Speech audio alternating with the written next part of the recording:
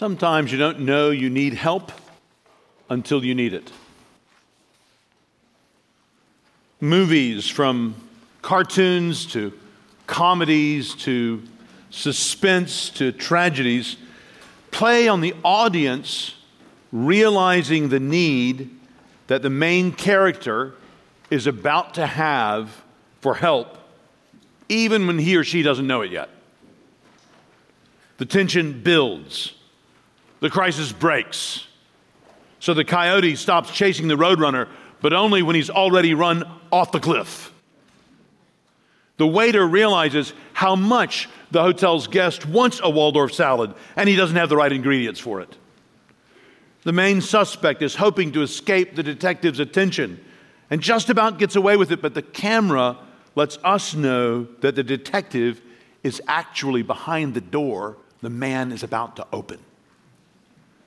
The ship seems fine, even making record time, until one evening she scrapes against an iceberg.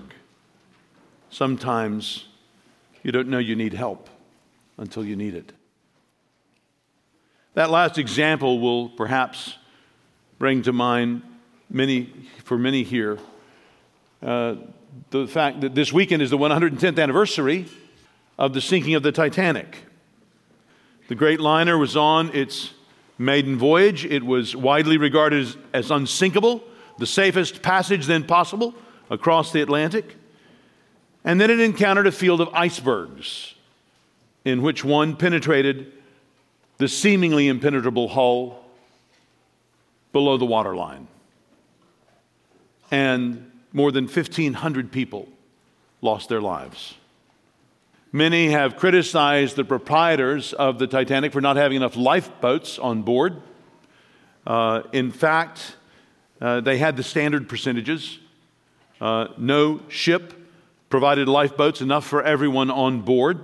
They were just for some passengers, while others were to wait on board for a rescuing vessel. The assumption was that any damage would be reparable, and in the unthinkable situation of the ship sinking, it would happen slowly enough that all passengers could be rescued. The lifeboats were merely meant to transit from one ship to another. There was little thought that they would be needed at all.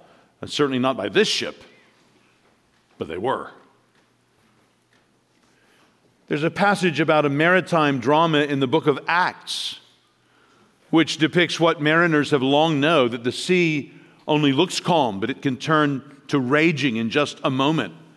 What looks safe from the shore can quickly turn terrifying on the ship. In Acts 27, Paul's final voyage to Rome is recounted by Luke. Beginning in Acts 27, verse 13, we read, "Now when the south wind blew gently, supposing that they had obtained their purpose," they were trying to reach a safe harbor on the island of Crete to winter there, "they weighed anchor and sailed along Crete, close to the shore.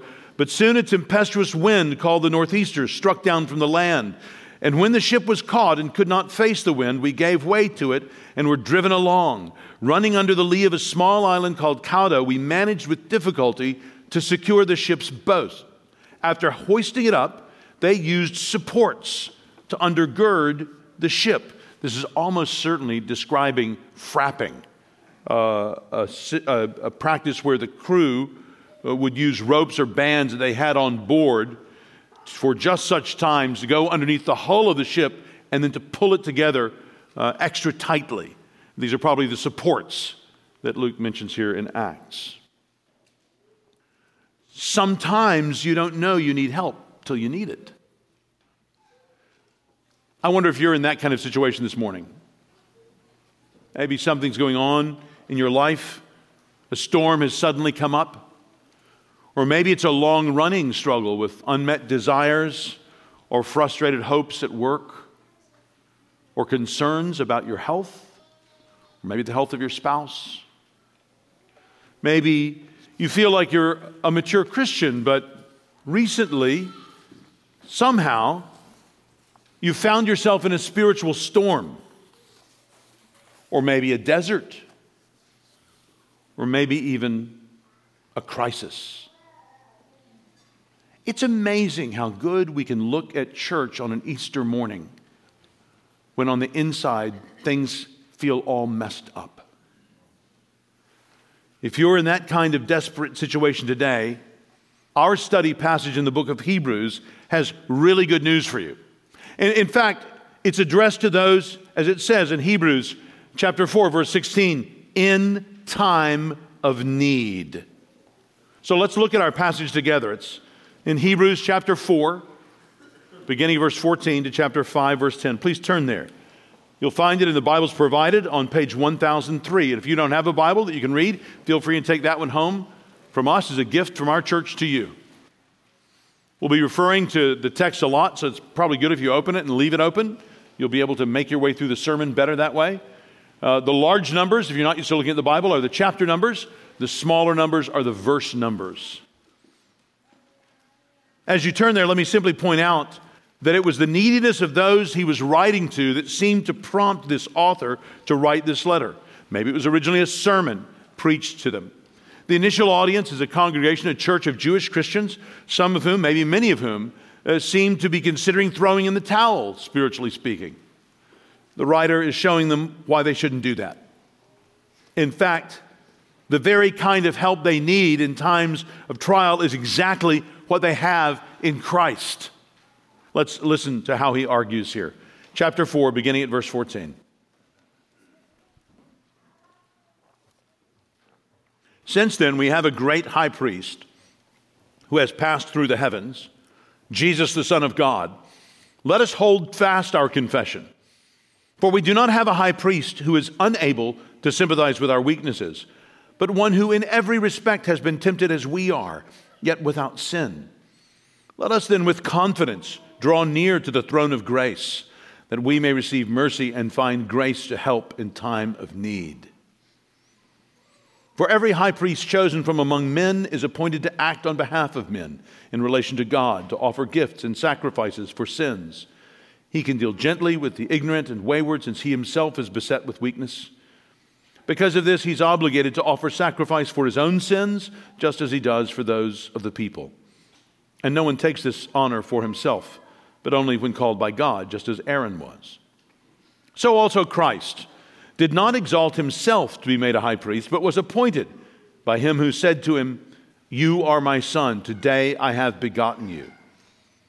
As he says also in another place, "You are a priest forever, after the order of Melchizedek." In the days of his flesh, Jesus offered up prayers and supplications with loud cries and tears to him who was able to save him from death. And he was heard because of his reverence. Although he was a son, he learned obedience through what he suffered. And being made perfect, he became the source of eternal salvation to all who obey him, being designated by God a high priest after the order of Melchizedek. How do you know you can find help in Jesus? 3 answers in our passage. Number 1, because he's been in trouble himself. That's chapter 4, verses 14 to 16. Because he's been in trouble himself. Number 2, because the whole Bible shows us that God will help us. The whole Bible shows us that God will help us. That's chapter 5, verses 1 to 4. And 3, because that's the whole reason God sent Jesus. That's chapter 5, verses 5 to 10. Because that's the whole reason God sent Jesus. I pray as we study through this portion of God's Word, you will have confidence to draw near the throne of grace and so receive mercy and find grace to help you. So how do you know you can find help in Jesus? First, because he's been in trouble himself. And when I say he's been in trouble, I don't mean that Jesus was in a situation where he didn't know how it would turn out. I mean that he was in situations where he experienced, as a true man, real weakness and temptation, trouble. Look there again in chapter 4, verse 14. Since then we have a great high priest who has passed through the heavens, Jesus, the Son of God. Let us hold fast our confession. For we do not have a high priest who is unable to sympathize with our weaknesses, but one who in every respect has been tempted as we are, yet without sin. Let us then with confidence draw near to the throne of grace, that we may receive mercy and find grace to help in time of need. So you understand what the author is saying to these Christians here. We have, so we hold. See that have there in verse 14? Since we have such a one, he's saying, let us hold fast to him. Let's hold fast to what we believe about him. Let's draw near to him in order to receive mercy and find grace to help us. Since we have such a priest, we should hold fast.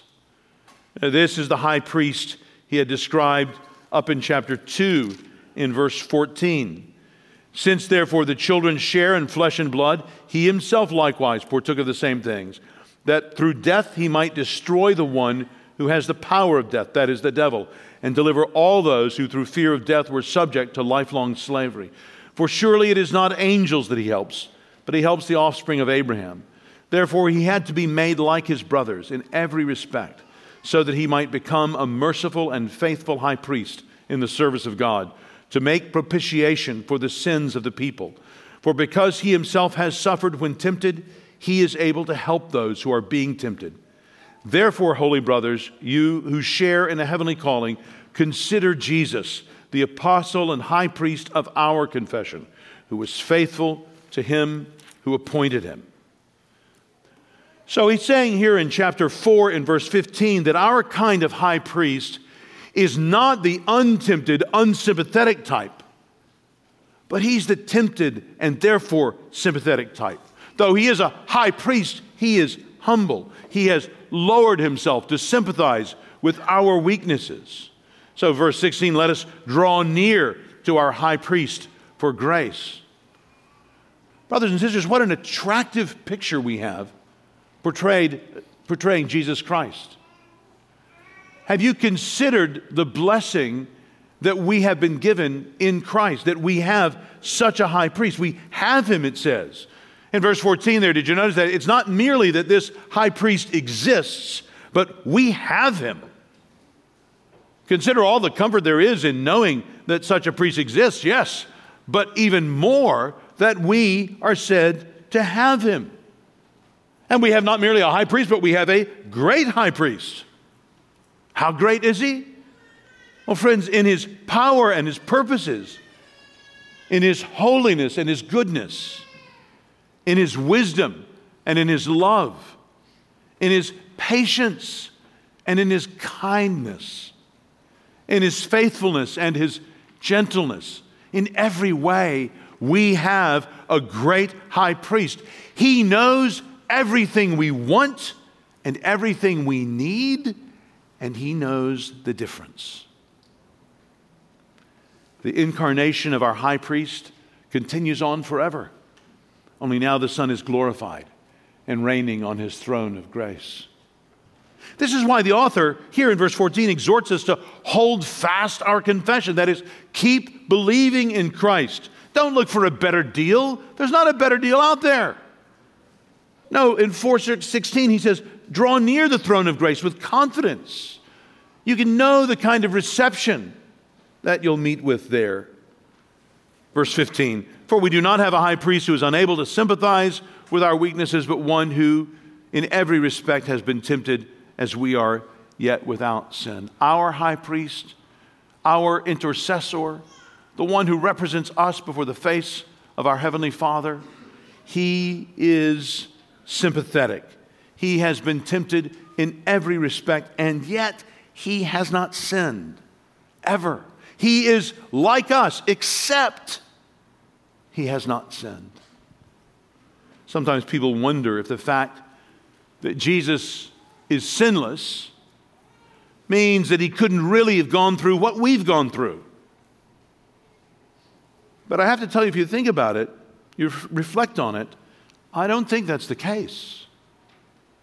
If you think back to some temptation that you've resisted but then succumbed to, the writer is saying that Jesus has gone through temptation, but that where we've given up, he kept resisting until he had exhausted that temptation. It's like he found the full weight and measure of it. He went every round with it.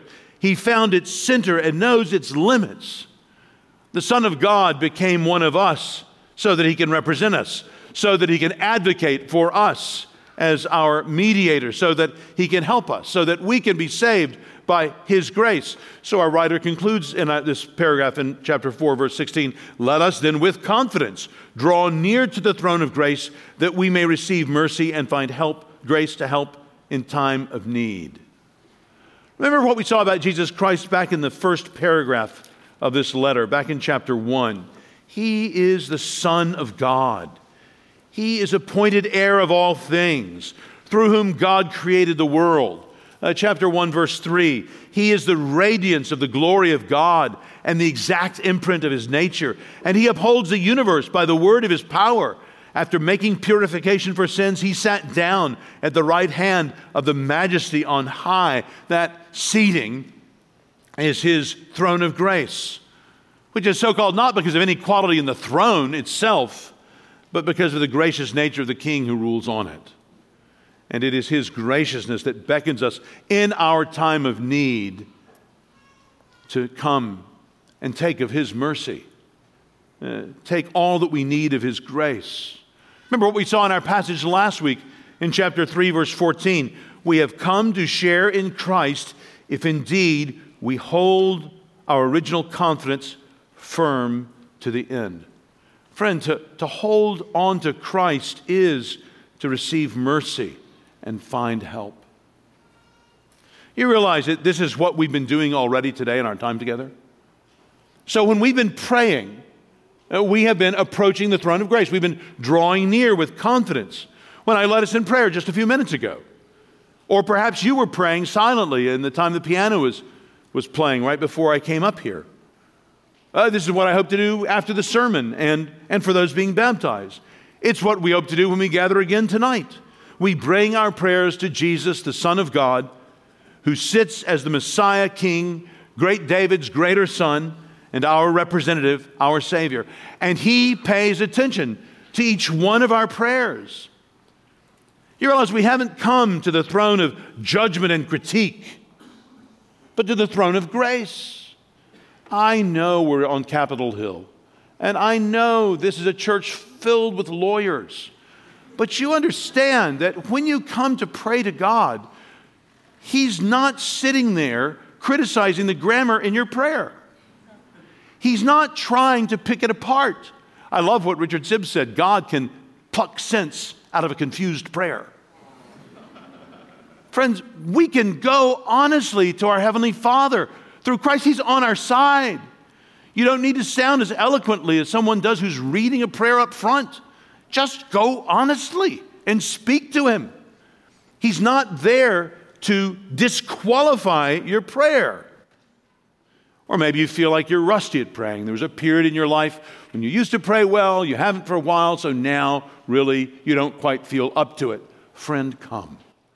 Come to the throne of grace. He's not going to treat us harshly.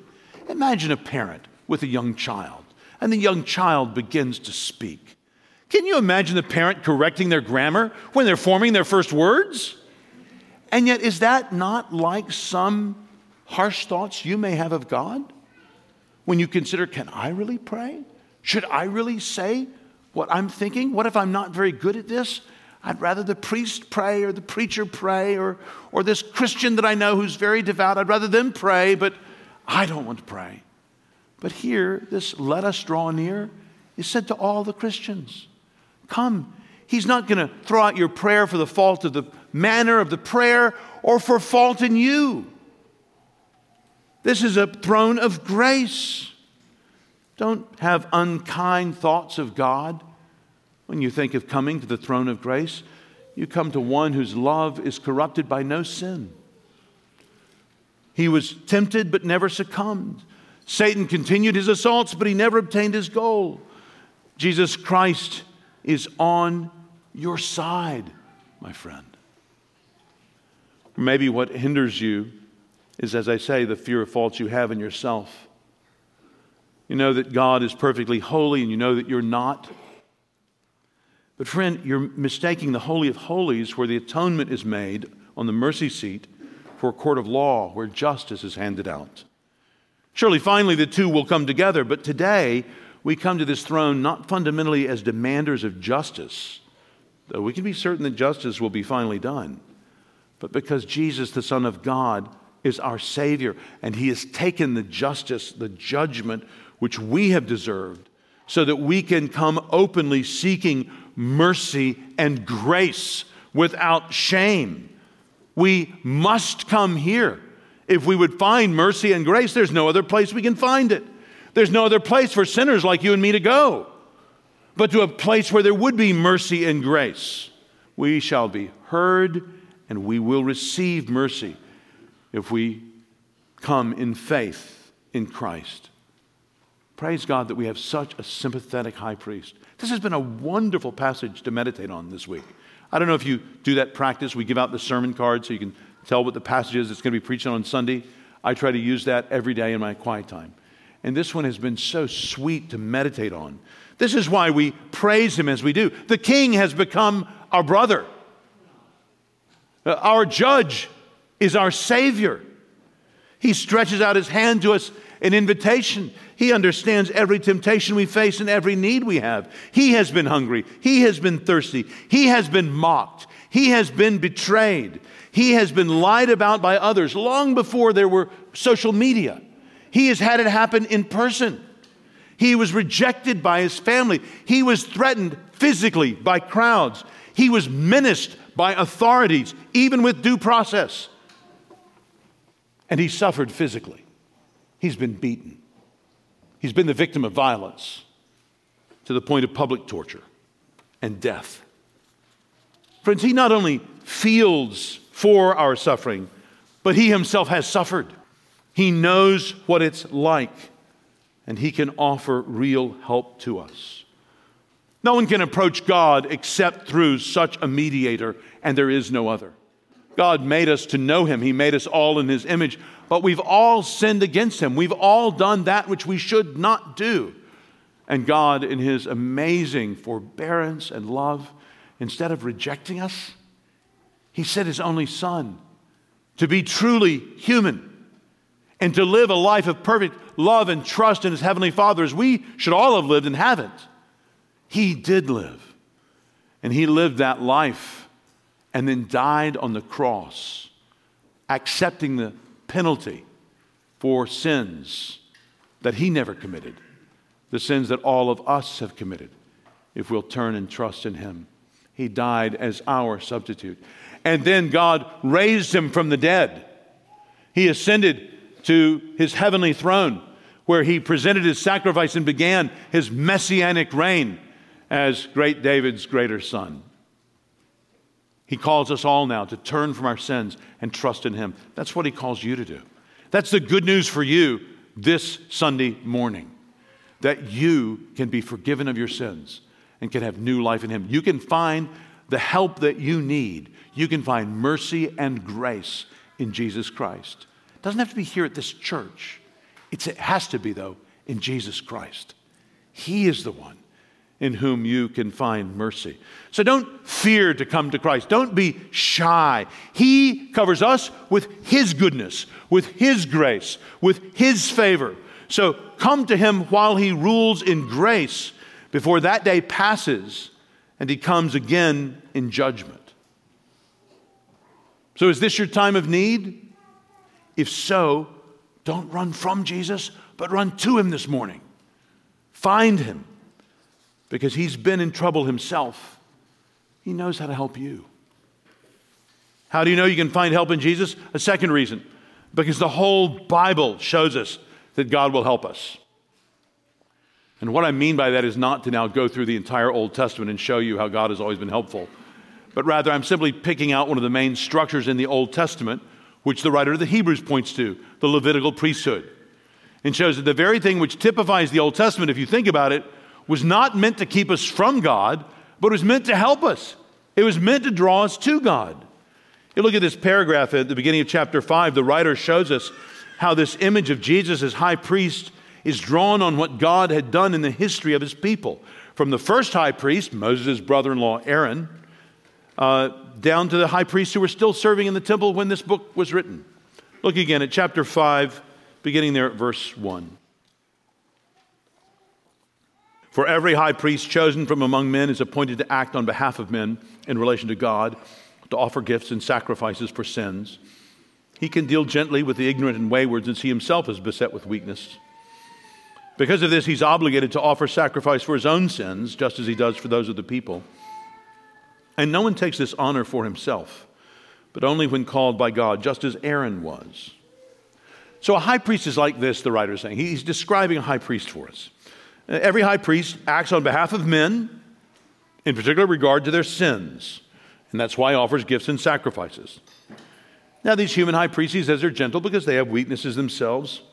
And unlike Jesus, their weaknesses included sin, their own sin. So we see in verse 3 that these human high priests offered sacrifices for their own sins along with those of others. And these high priests are not self-designated, but God-designated. So the priest's concern is our sin against God. His teaching tools are his gifts and sacrifices. His method is gentleness, and his authorization is from God. You see, the writer is explaining here the role of high priest, as it is in the Old Testament, so that we can see how Christ then comes and inhabits that very role. That's what he's doing. He's explaining. The Old Testament is filled with God's testimonies of salvation to his wayward people. He's always been a rescuing and redeeming God. And this comes to special focus in the Levitical priesthood of Israel, and especially in the high priest, who would go annually into the Holy of Holies. Friends, you realize the high priest doing that didn't make God merciful. Every year the high priest did that, he was showing God's mercy. He was teaching something of the basis for God's mercy. So you realize if you're a casually religious person, and you've read your Bible some, maybe in your childhood home or in school growing up, and you have a vague impression that there is the Old Testament where God is pretty tough, and then Jesus comes along, who's a really good guy, and he kind of makes God more merciful. If you keep reading your Bible, that's not the impression you'll have. You'll understand that Jesus, in fact, did not come to make God merciful. Jesus came because God is merciful. God sent his Son full of mercy, as he always has been. The God of the Bible has always been concerned about our sin. He made us to reflect his own image, and instead we've corrupted it and distorted it in everything from our drunkenness to our divisions and rivalries. Our sins needed not merely to be fixed, that is, eliminated going forward. Okay, I can take care of this. But there's the reality of the sins we've all already committed. What about those? Those are real too. Friends, our sins needed to be forgiven. And this could only be done through an atoning sacrifice. A sacrifice that would make atonement for those sins. But the obedience and sacrifice needed to be ours in some real sense. And that's why the eternal Son of God was made man. That's why he took upon him our nature. He shared with us our nature so he could be our representative and be mediator for us, between us and God. The work of the priest was to reconcile God and man. And if human sinning priests were gentle with the ignorant and wayward, when the Israelite would bring a sacrifice, not like chewing him out for the stupidness of committing the sin, but if the priest then took that and gently dealt with him and offered the sacrifice, how much more shall our high priest be, whose own heart has never been darkened by sin?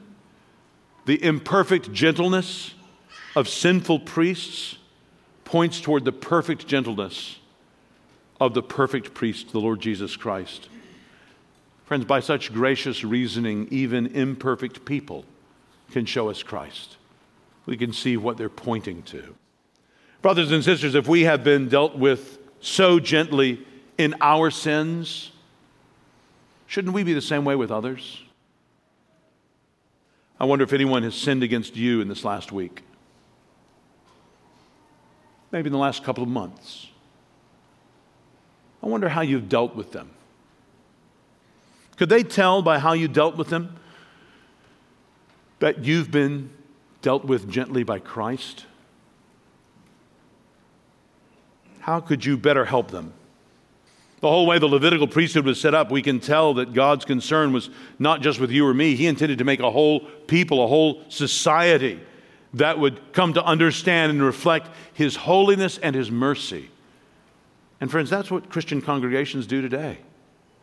We are meant to reflect, to be such a people marked by holiness and marked by mercy in our lives together, helping each other to draw near the throne of grace and to receive mercy and find grace there.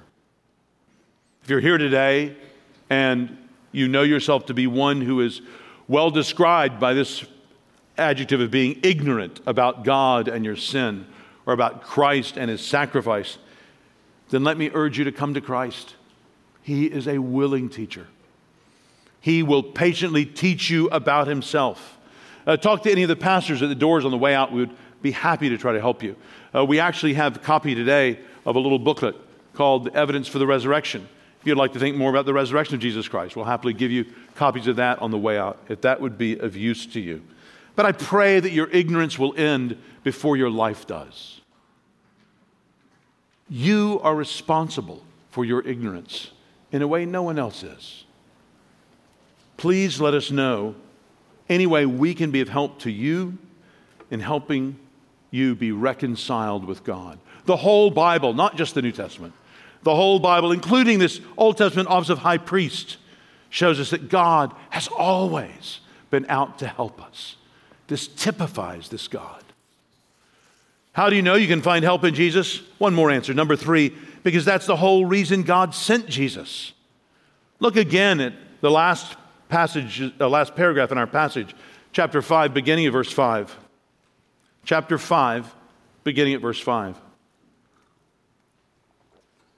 So also, Christ did not exalt Himself to be made a high priest, but was appointed by Him who said to Him, "You are my Son, today I have begotten you." As He says also in another place, "You are a priest forever, after the order of Melchizedek." In the days of His flesh, Jesus offered up prayers and supplications with loud cries and tears to Him who was able to save Him from death. And He was heard because of His reverence. Although He was a Son, He learned obedience through what He suffered. And being made perfect, He became the source of eternal salvation to all who obey Him, being designated by God a high priest after the order of Melchizedek. Well, the writer is showing us that Jesus fit the expectations for a high priest. So, for example, like Aaron, he was not self-designated. God chose Aaron in Exodus 28. He tells Moses to set Aaron aside. So Jesus was not self-designated. And he quotes here 2 Psalms in which you very interestingly have, as one of the Psalms says, David's Lord being addressed by the Lord. And he is addressed in the second person, you. So who's speaking? Who's saying I? Well, if you go back and read Psalm 2 and Psalm 110, the I at these particular points could be no one other than God the Father, speaking to God the Son. In verses 5 and 6, he cites Psalm 2:7, which we've already seen in chapter 1, and then Psalm 110, verse 4. Back up in chapter 1, verse 5, and here in verse 5, we see this today being begotten, and that's referring to the Son's entering into His official messianic Son of David office when He sits on His throne of grace at the right hand of the majesty and high that is in heaven. So in chapter 1, he was making the point that no angel had ever been begotten in this way. He was detailing how the angels are more excellent, or Christ is more excellent than Christ. Christ is more excellent than the angels. The angels were just mediating messengers, but Christ is the message. So like we saw in those earlier studies this spring with the purification and sitting down up in chapter 1, verse 3, the inheriting the name, chapter 1, verse 4, this today I've begotten you is not so much about the Son's eternal relationship with the Father, eternally begotten. Rather here, the Son's eternal relationship is not in view so much as His stepping into that official position of the divine, human Son of Man, Son of David, Messiah, Deliverer. Here He is fulfilling the promise made to David that He could never fulfill as merely the Son of God, not incarnate. The only way He could be a descendant of David was to be incarnate.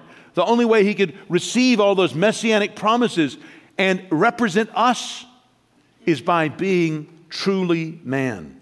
And this is referring to that time when he went through the earthly life and he died on the cross and was raised and ascended and presented his sacrifice to his heavenly Father. This is when the Son sat down at the Father's right hand, chapter 1, verse 3, having completed his work as the Messiah. So here in chapter 5, the author is simply beginning to make this comparison of Jesus with the earthly sacrificial system. Starts with the high priest. He'll keep this comparison going really for most of the book.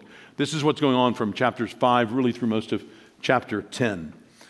And he is showing the superiority of the Son, not now to the angels or to Moses, but specifically to Aaron and to the Levitical priesthood, all those priests in the Old Testament.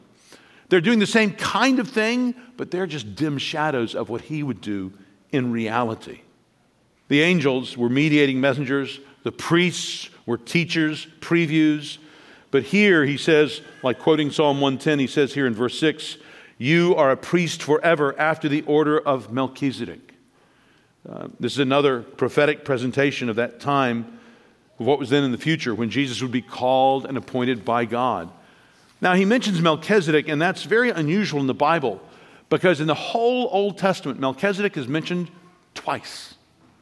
He's mentioned once in Genesis 14, and it's so brief, I'll just read it to you so you'll have everything he was working with. Genesis 14, it's verse 17 to 20. 14, 17 to 20. After his return from the defeat of Chedorlaomer and the kings who were with him, the king of Sodom went out to meet him in the valley of Shaveh, that is the king's valley. And Melchizedek, king of Salem, brought out bread and wine. He was priest of God Most High. And he blessed him and said, "Blessed be Abraham by God Most High, possessor of heaven and earth. And blessed be God Most High, who has delivered your enemies into your hand." And Abram gave him a tenth of everything. That's everything we have about Melchizedek, right there. Now, David picks that up in Psalm 110, and he quotes that, and he alludes to it when he says, today, you are a priest forever after the order of Melchizedek. So that Psalm 110 and the bit of Genesis is what the writer to the Hebrews is using when he mentions Melchizedek a few times, as he takes Melchizedek as another kind of priest to better represent what Jesus has done for us than even the priests of Aaron and the Levites. So Melchizedek, this king of Salem, that is righteousness, brought out bread and wine, and the text said of him, he was a priest of God Most High. He called down the blessings that God had for Abram. He prophesied over him. Abram gave him a tenth of everything. He tithed. Abram tithed to this king priest. So whatever Melchizedek's priesthood is, it included royal priests whose office predated what the Lord set up through Moses in the wilderness, and therefore it would not expire when the priestly ministry of the Levites came to an end. It was an older and therefore a longer lasting priesthood. And this is the priesthood that Jesus has. Even as Melchizedek had offered up effective prayers and supplications, so we see here in verse 7 that during his humiliation, Jesus prayed and was heard. Look again at chapter 5, verse 7. In the days of his flesh, Jesus offered up prayers and supplications with loud cries and tears to him who was able to save him from death, and he was heard because of his reverence. Christ's prayers were reverent, filled with godly fear and humble devotion to his heavenly Father. You remember he taught the disciples to pray, "Your will be done on earth as it is in heaven." Early on in his ministry, he had taught them that in the Lord's Prayer. And then he prayed what he taught others to pray. When the cup of God's wrath was looming before him on the approaching cross, as we thought about just 2 nights ago, he reverently prayed in the garden that night before, "Remove this cup from me, yet not what I will, but what you will." People sometimes look at that prayer of Jesus in Gethsemane and say, but his prayer wasn't answered. I wonder if they're reading the same prayer I am. His prayer was answered. Yet not my will, but yours be done. That was his prayer. And that's what the Lord does. And in fact, he was heard even in regard to death, but not in avoiding death, but in his going through it. Just like he went through temptation, but he wasn't captured by it. So he went through death and came out through the resurrection and the ascension. We thought of in chapter 4, verse 15, he was tempted in every way as we are, yet without sin. So here in chapter 5, verse 8, we see the Son of God experienced suffering. Though Jesus didn't have the sins of his own, he knew what it was like to bear sin's temptation and sin's punishment. Remember up in 2:18, we read, for because he himself has suffered when tempted, he's able to help those who are being tempted. He has experienced suffering. And the writer puts it very interestingly here in verse 8. Although he was a son, he learned obedience through what he suffered. I think the suffering he's referring to is especially Golgotha, Gethsemane. It's all the suffering in his life, but it's especially focused there. But he didn't learn obedience in the sense of it was a fact that was unknown, that he came to mentally know and be aware of. But rather, he learned it in the sense of experience. He hadn't experienced it yet.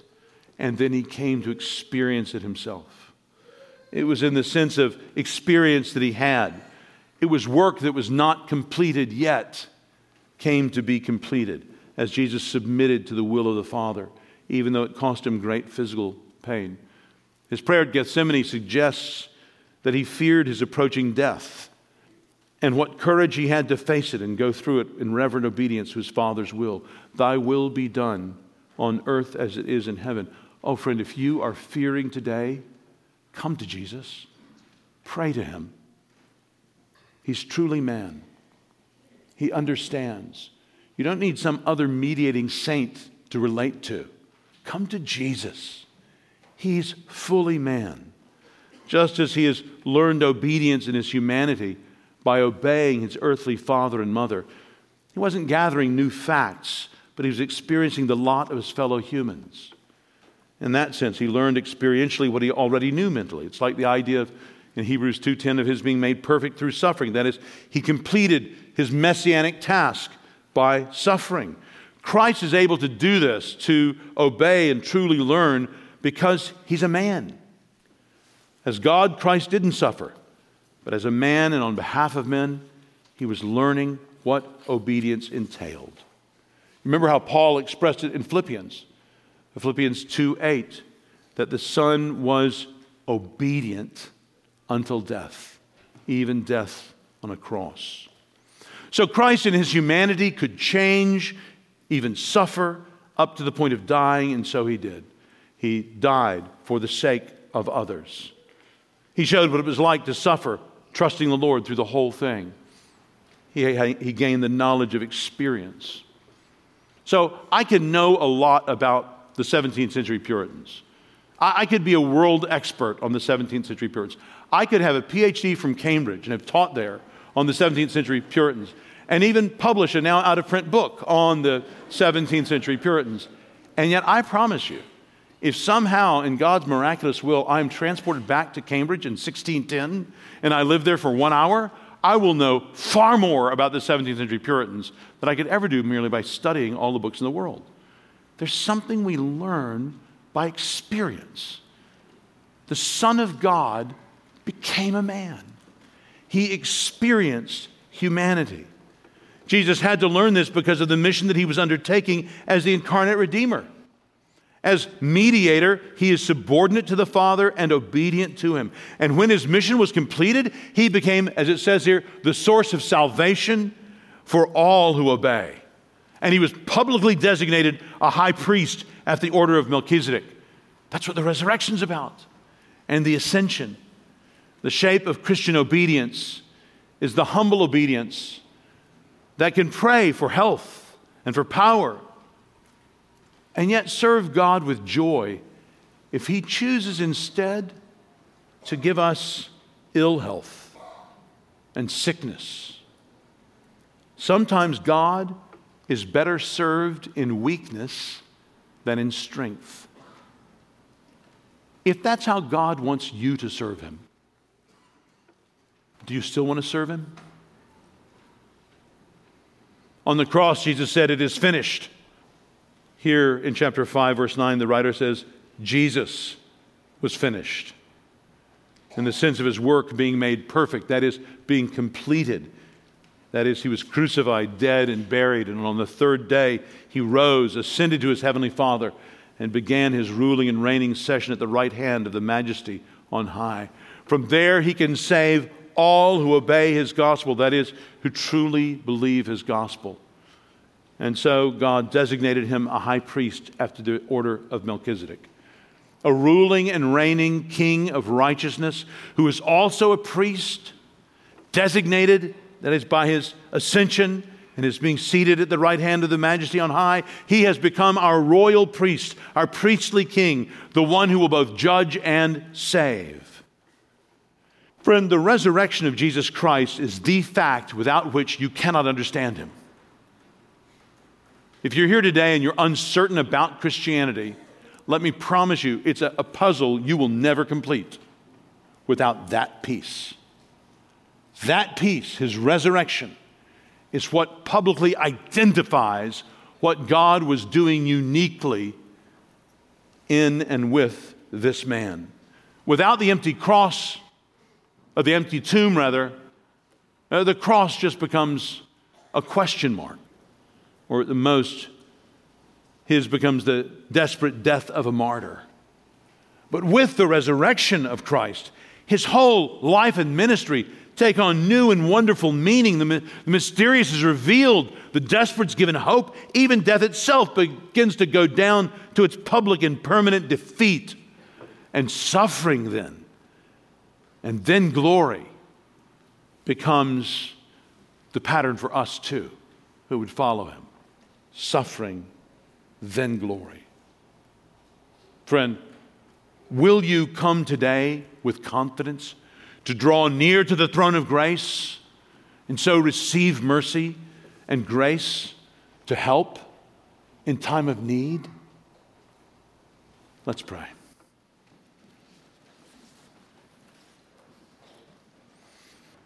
Lord God, you know where each one of us stands with you. You know those ways that we are willing to celebrate the resurrection casually without understanding it at the very center of our lives. But we pray, Lord, that you would teach us today what it means that Christ has risen and that there is a throne of grace and that we are called to come with confidence to that throne. Help each one of us to do that now, we pray. In Jesus' name, amen.